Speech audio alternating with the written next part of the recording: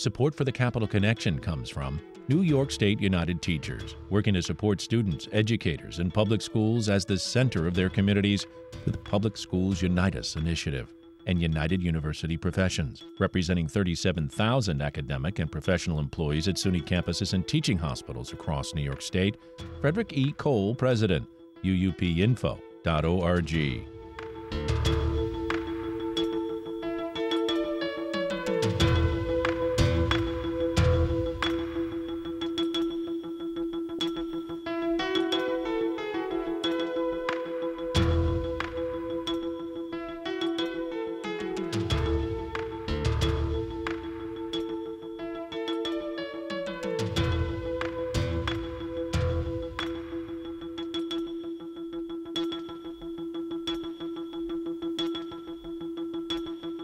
It's the Capital Connection. This week, we're joined by Republican New York State Assembly Minority Leader William Barclay. He's from the 120th District. Leader Barclay, so good to have you back with us. Well, thanks for having me on. Let's start with this question. It dawned on me that the Speaker of the State Assembly, Carl Hastie, a Democrat, recently touring the state. Did he stop in your district, and were you invited to attend?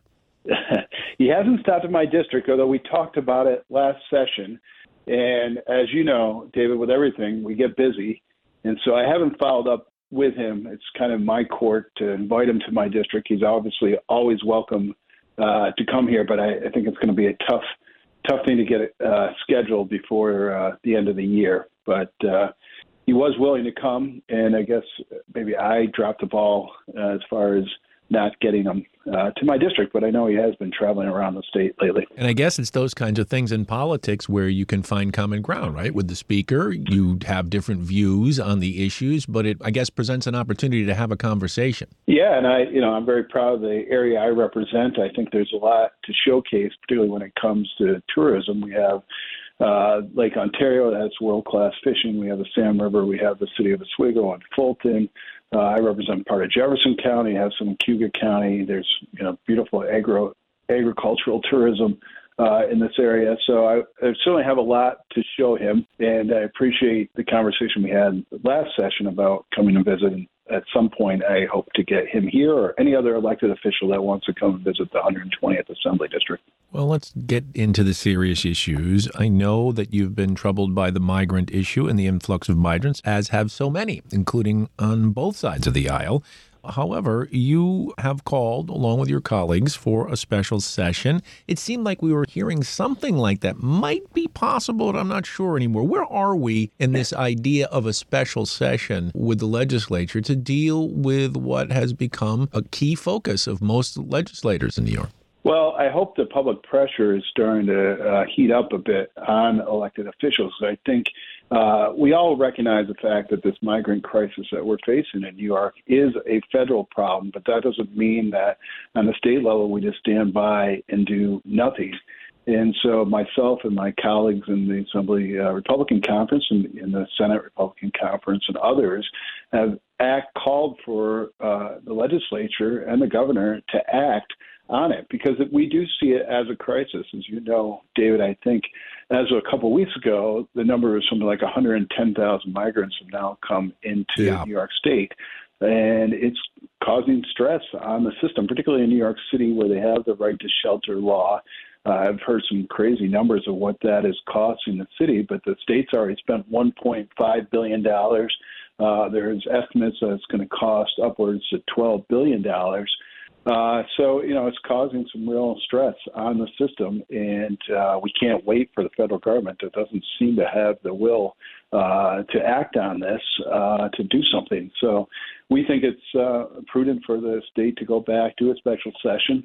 The governor said that she was open to it or was considering it, but said they want to have a plan on what to do in that special session, and we're happy to provide a number of policy ideas that we could undertake if we did go into session. I think that what we are proposing are some very common sense, not overly partisan solutions to this. And we always recognize, I've said this from day one, we don't have a silver bullet that's going to solve this issue. But again, the federal government's not doing anything. It seems to me the state ought to do something. Well, let's deal with a couple of the points because you did mention you have what looks like a 5-point plan here. One is to require New York State to register all migrants in order to assist with background checks and monitoring refugees seeking asylum. Is that something New York can do? Well, I think we can do it. We should do it. First of all, just as a little way of background, to get asylum in the U.S., to get a hearing on that, and that's how most of these migrants are coming in. They're seeking asylum.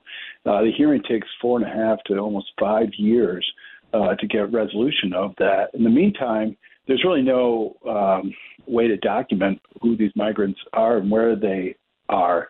And it seems to me it's sort of a common sense, good policy. Obviously, New York State knows where its citizens are. I'm not sure why we shouldn't know where the migrants are, too.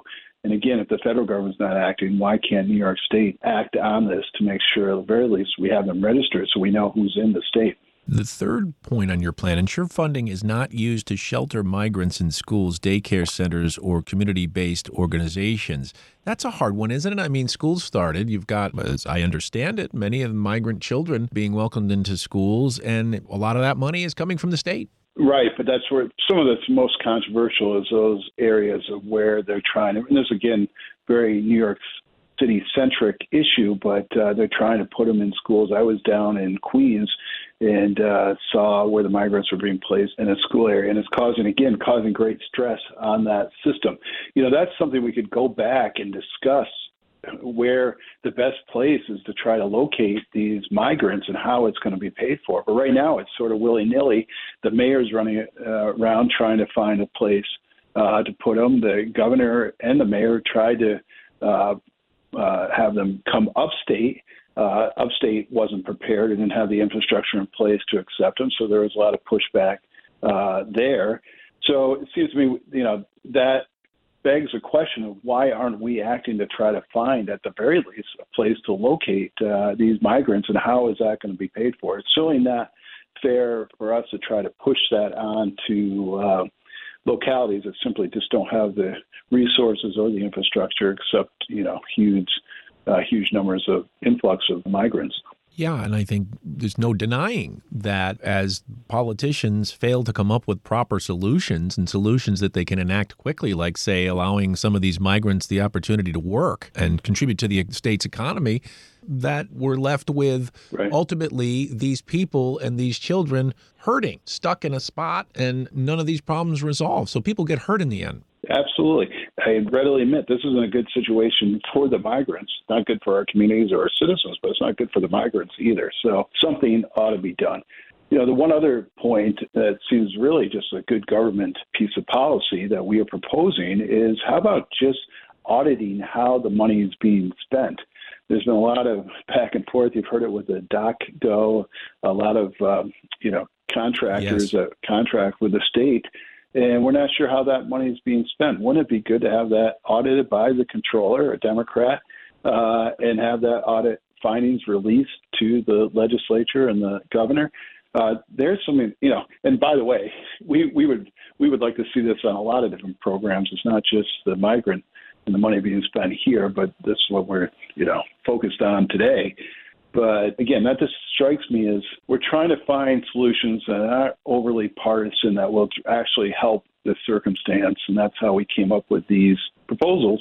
And that one, I just can't imagine anyone being against that. But I guess in the world we live in, it's sometimes gets very partisan, and proposed by a Republican, it's tough to get done. We're talking to Assembly Minority Leader William Barclay, a Republican. Yeah, isn't it interesting that if you're unorganized and this situation has not been handled well, I think everyone can agree, that it gives more ammunition to those who are fearful, who would say, we don't want the other, NIMBYism, not in my backyard, something bad's going to happen. Yeah. Well, I can't speak for everybody. I can speak for me personally. We've seen tragically, a huge migration out of New York State, particularly strong in upstate, that from a demographic perspective has been hurting us. So it's not that, I'm pretty pro migration and immigration. The problem is how this is going about. This is not legal migration. This is people coming across the border under the auspices that they're seeking asylum. And I would mention asylum is trying to get a safe haven from being persecuted, whether it's on political beliefs, race, religion, nationality, all that. I think that's probably a stretch for a lot of these migrants that are coming across, that they're actually being persecuted by their home countries. I think it's more of an excuse to get in the country. Once you're seeking asylum in the United States, you can stay in the country. And I think that's a federal issue that ought to get cleaned up. I also think that we ought to, it's got to be done on a bipartisan basis, but we ought to look at our whole immigration system.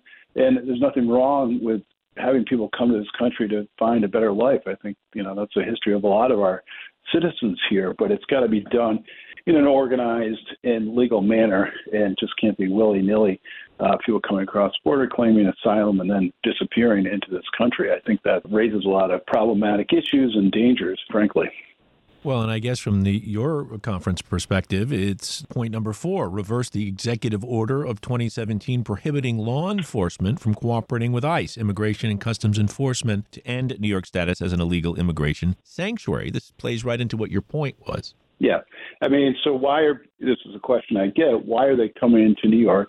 A lot of people have blamed the governors of Texas and Florida for shipping the migrants here, which certainly is a part of that. But I would mention that the federal government's been moving migrants to New York State for some time, I think all the way back into the fall of 2022. They were flying them into the Westchester airport that got some coverage. So putting a sense, but the migrants like to come to New York State for, I think, 2 reasons. One, because of that sanctuary state, and we have even stronger sanctuary laws in New York City, but also for the right to shelter. And so that requires, so far, this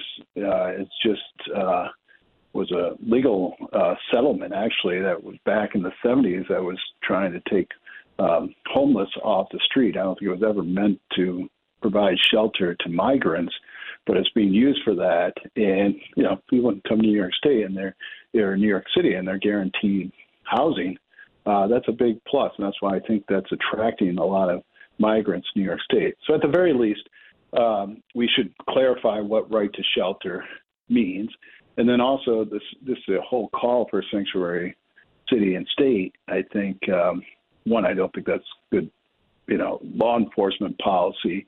But 2, I think it's attracting people to New York State that may not otherwise come here. And I find it interesting, David, the fact is there's a real divide in the Democratic Party now, because a lot of people that are supportive of the sanctuary policies by the state and the city now are getting pressure from their constituency because of especially in the city where the migrants are overwhelming various services. They're having second thoughts on the sanctuary, their policies that they supported, a year or 2, maybe 3 years ago when Trump was president. Well, let's change subject. We're speaking with Assembly Minority Leader William Barclay, Republican, from the 120th District along the lake. And Minority Leader Barclay, let's talk redistricting. I know you've spoken in the past with Susan Arbetter, host of the Capitol Press Room. I was just reading an article from her this morning. Latest New York redistricting move is a split decision, according to an expert. Both sides of the political aisle are fighting over whether New York should have another go at drawing congressional district lines by the 2024 elections, a critical question considering how close the numbers are in the House of Representatives. The latest ruling, which came down Tuesday morning from the State Court of Appeals, was an order that said the state's Independent Redistricting Commission, which is tasked with drawing congressional lines, may start to work on new lines while litigation progresses. At the same time, the stay on the current maps continues, which is a win for Republicans, says here in the article. Where are you on the whole redistricting matter? To me, it's a pox on all your houses. I would agree with that. I'm tired of it, David. I tell you, it took a couple years off my life when we went through it the first time. Now we're talking about going through it possibly the third time. By the time this is settled, if the Court of Appeals upholds the appellate division decision, will be in 2024. And as you know, we redistrict every 10 years. We're 4 years into that decade. It seems a little ridiculous at some point. You got to say, when's enough? And people have got to accept the lines that were court special master drawn. So it's not even the legislature that drew these latest maps. and say, let's move on. So I think people are so confused. I get confused, and I'm in the business of what's going on with redistricting. So I hope the Court of Appeals, kind of drops this and says, enough, we have to move on. You can't be litigating this time and time again. When you don't like the line, someone else litigates it. Just to bring back how this whole thing went down, we have that independent redistricting commission. The point was to try to remove politics out of redistricting. I think that's very hard sometimes to remove politics out of politics. But nevertheless, the lines that were ended up drawn by the legislature, because the Independent Redistricting Commission couldn't come to the decision, went to a court. The court hired or retained a special master. Special master came up with these lines. So you can say to some extent that wasn't partisan. And now the Democrats didn't like, particularly when it comes to the congressional lines, didn't like those lines. And so they're trying to get them redrawn. I just think at some point people have had enough. It's already confusing. People don't get confused at why their representative is their representative when it keeps changing. I think it's time to move on with this thing, and enough's enough, really. It's one of those things in politics. When I learned about it as a young man, I was shocked to learn what it was, because I don't think a lot of Americans, number one, pay attention closely to politics to begin with. And number two, many probably don't even know what redistricting is. Right. Yeah. I mean, it is confusing. And then it's hard enough to, people even know who their government officials, particularly on the state level, is. But when the lines change and all of a sudden people don't really understand why their representative they had is no longer their representative, there's definitely politics plays a role, and it'd be naive not to say it doesn't play a role. And the Democrats have controlled redistricting because they control the legislature and the governor's office. And so, we liked it. Personally, I like the idea of an independent redistricting commission because to some extent it hopefully takes out that terrible political gerrymandering that we've seen not only in New York State, but I think throughout the country. But ultimately, at some point, you can't keep litigating this until perpetuity and just hope that your side ends up doing better in whatever the maps are drawn. So it's not a good system that we have. It's somewhat improved with the Independent Redistricting Commission, but I think we could continue to work on that and get a better system that ultimately takes the best we can, take gerrymandering out, and try to get some, districts that anyone that would look at it outside of a politician say, all right, this makes sense. This is, a cohesive district that ought to be represented by this community leader. Well, from district lines to people's opinions across districts, there is a new Siena College Research Institute poll, the well-known Siena poll, out this week. Finds more than 80% of voters say the cost of living in New York is a major problem, and a plurality say it's the most important issue for leaders to work on. The next top issues are crime, the migrant influx, and affordable housing. We've talked about two out of those already. And I'm guessing it's not surprising, right? I mean, those that are paying attention will see many of these issues in the news. And of course, if it's impacting them in their communities, they're going to let their pollster know about it. Yeah, I mean, this is something I've been talking about, and I think our conference has been talking about for a long time. The cost of living in New York State is not competitive with the rest of the country, not competitive with the rest of the world, and it's not a sustainable system that we are in. And you talk about almost all our costs are going through the roof, whether it's groceries, gas, and it's really putting a strain on average New Yorkers' paychecks. And as a result, people are, unfortunately, as I mentioned earlier in this program, we've lost, 1 million people over the last 4 or 5 years, and that's not a sustainable system. So we have to do more to address this. And one thing is, I always say, when you're a hole, stop digging.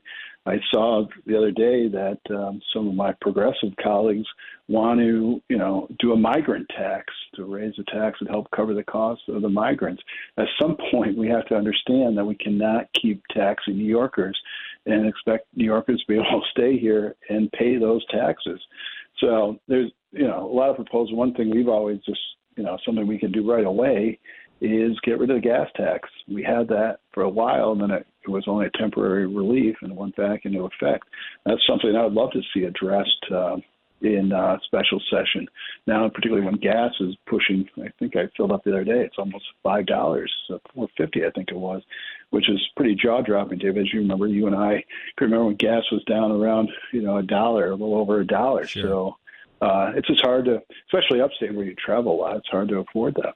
Yeah, and yet there are so many problems that people are citing that require money. All of these issues require money. And then if you throw in some of the climate issues, and let's not argue whether man-made or not, you've got, for example, in Troy, another water main explodes. It's a river going down the street.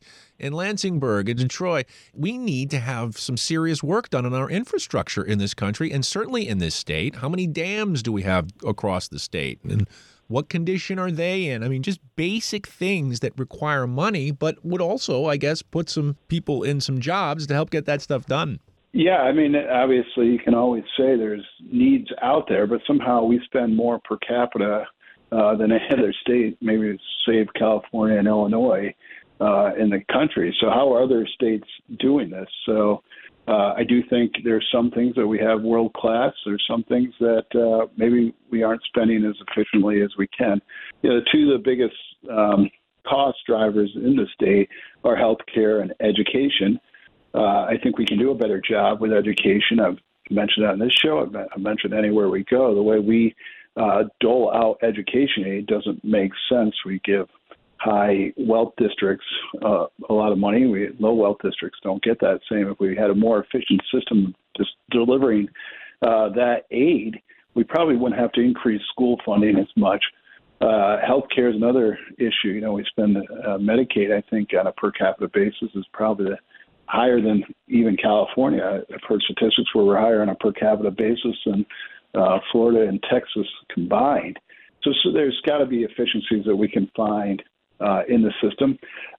Obviously, when you come to making budget decisions, there's, I guess people would say, winners and losers on everything. But ultimately, right now, I think sometimes with the results that we're getting in New York, not only are we losers from a tax-paying standpoint, but we're losers in the actual success of the programming that we're funding at the state level. Yeah, and one of the institutions, like many of them you mentioned, education, healthcare, and of course politics, especially the political class in Washington, people are losing, if they haven't already lost, faith in those institutions. Yeah. I mean, this is a new Pew National poll. Americans view the U.S. political system to have reached new lows, according to a survey that reveals near record distrust of the government, discussed with both political parties, and general exhaustion over all the divisiveness. I mean, at what point are politicians in Washington, the political class in Washington, this fight like we're on two separate teams as opposed to can we work together as Americans?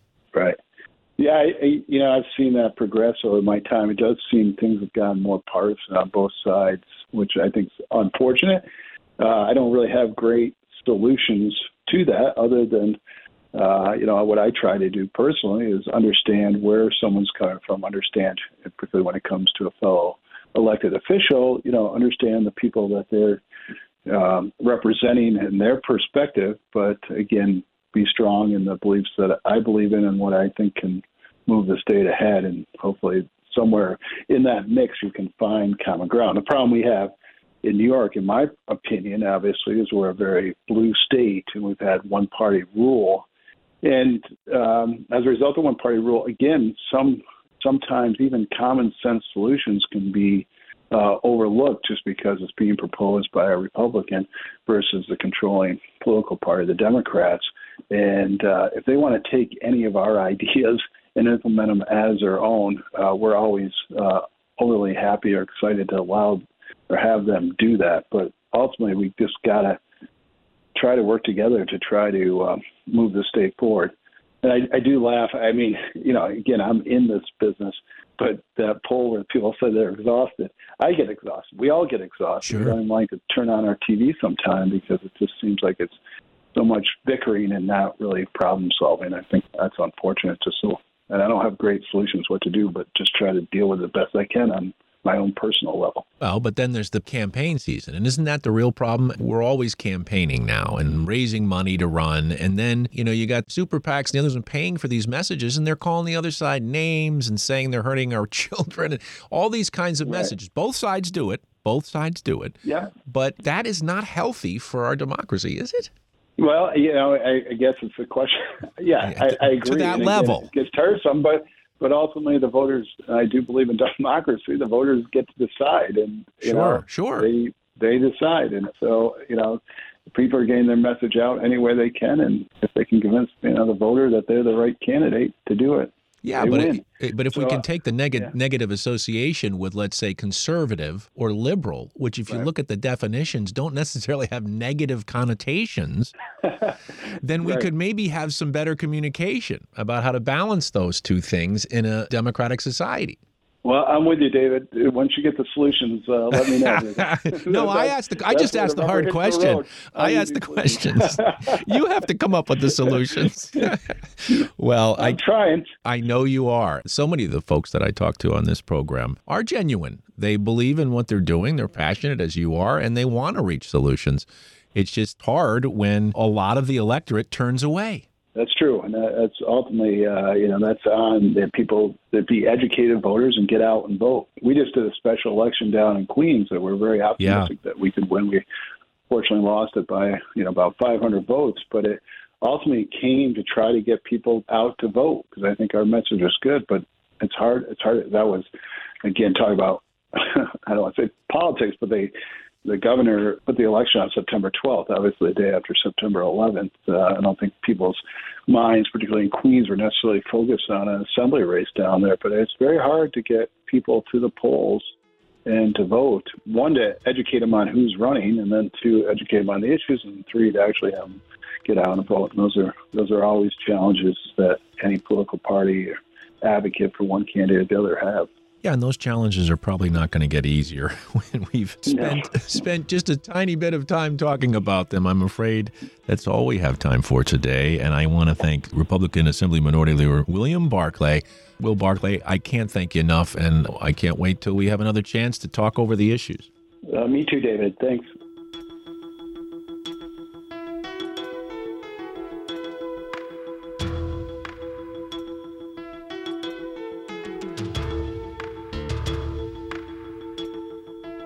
Support for the Capital Connection comes from New York State United Teachers, working to support students, educators, and public schools as the center of their communities through the Public Schools Unite Us initiative.